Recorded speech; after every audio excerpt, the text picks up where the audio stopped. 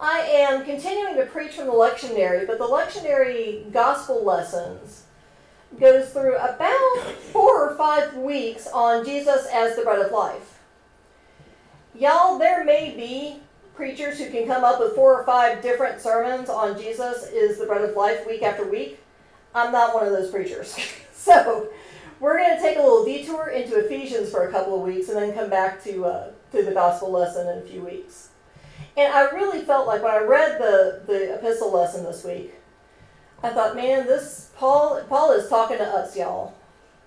Paul was talking to the ancient churches, but it's as applicable now as it was then. Paul's letter to the Ephesians is what they called a circular letter.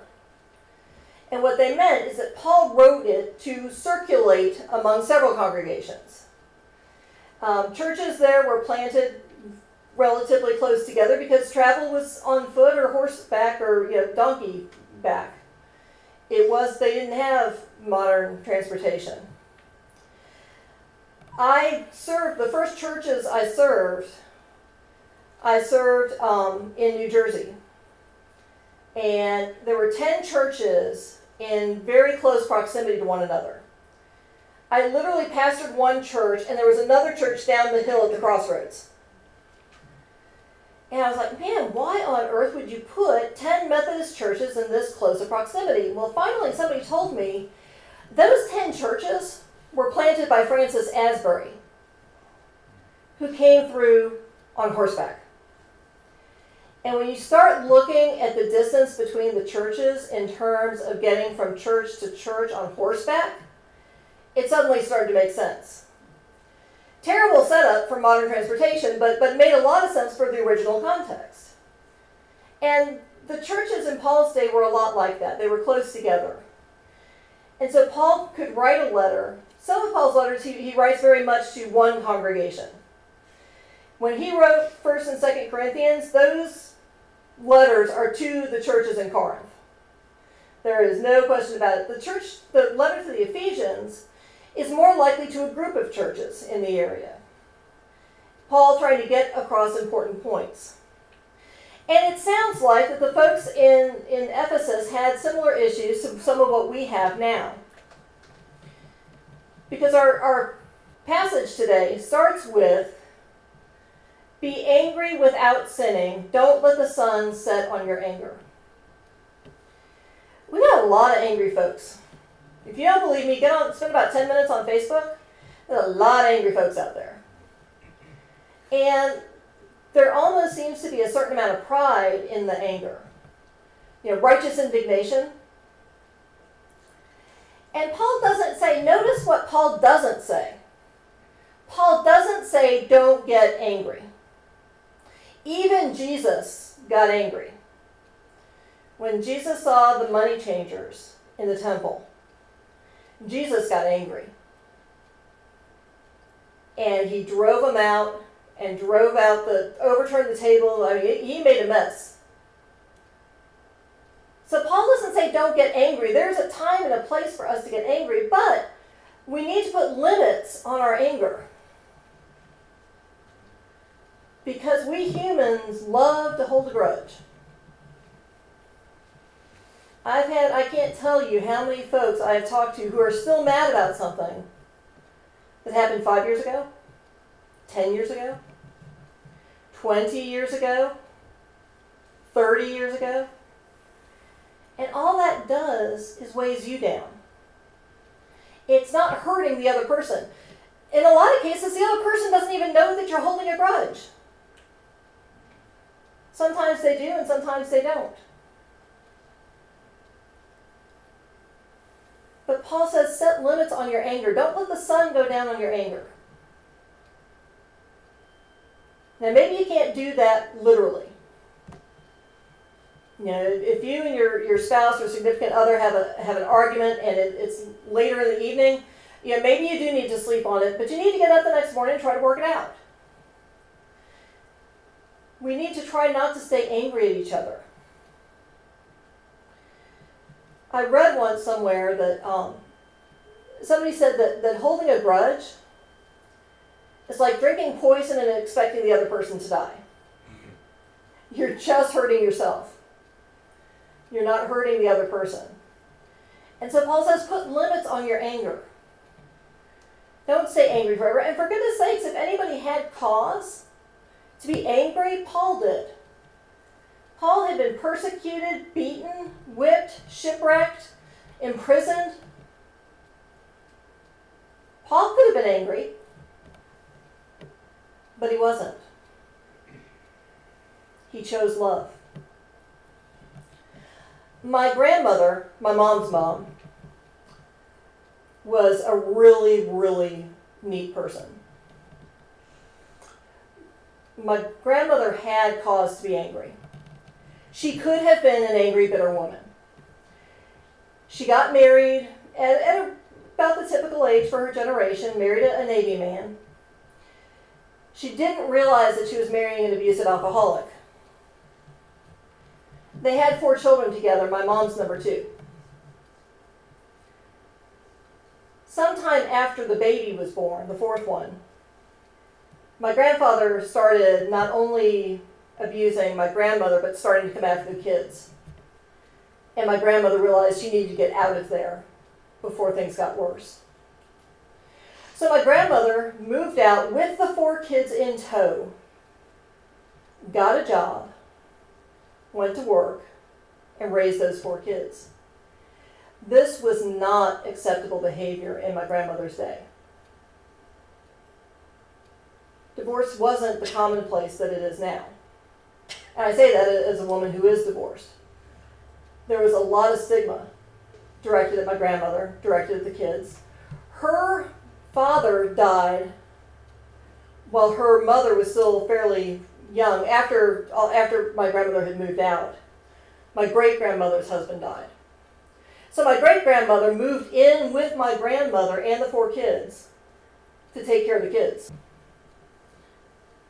The 2 of them lived together until 3 weeks before my great-grandmother died at the age of 94. And the only reason they weren't living together then was because they had to put my great-grandma in a nursing home, because she had just gotten too weak for my grandmother to be able to work with her anymore. Mind you, at this point, my great-grandmother is 94, my grandmother is in her 70s.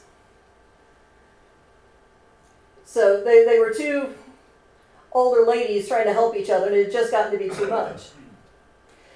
My grandmother could have been bitter. She could have looked at what she had been through and been a bitter and angry woman. And nobody would have blamed her. That wasn't my grandmother. My grandmother was one of the most giving, kind, loving people I have ever met in my life. She is, y'all, I was talking to the students about role models. My grandmother was my role model.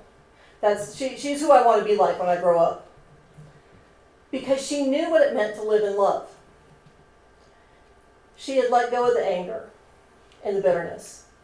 And she loved. And she loved my brother and I with her whole heart. You know, anytime we were with her, we felt like we were just the most special kids in the world. Because she lived in love. And that's the kind of people that Paul is exhorting the Ephesians to be. He tells them, put aside all bitterness, losing your temper, anger, shouting, and slander, along with every other evil. Y'all, we got to stop. We are such a divided nation.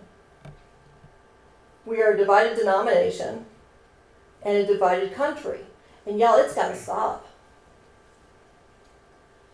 And we can't fix everything.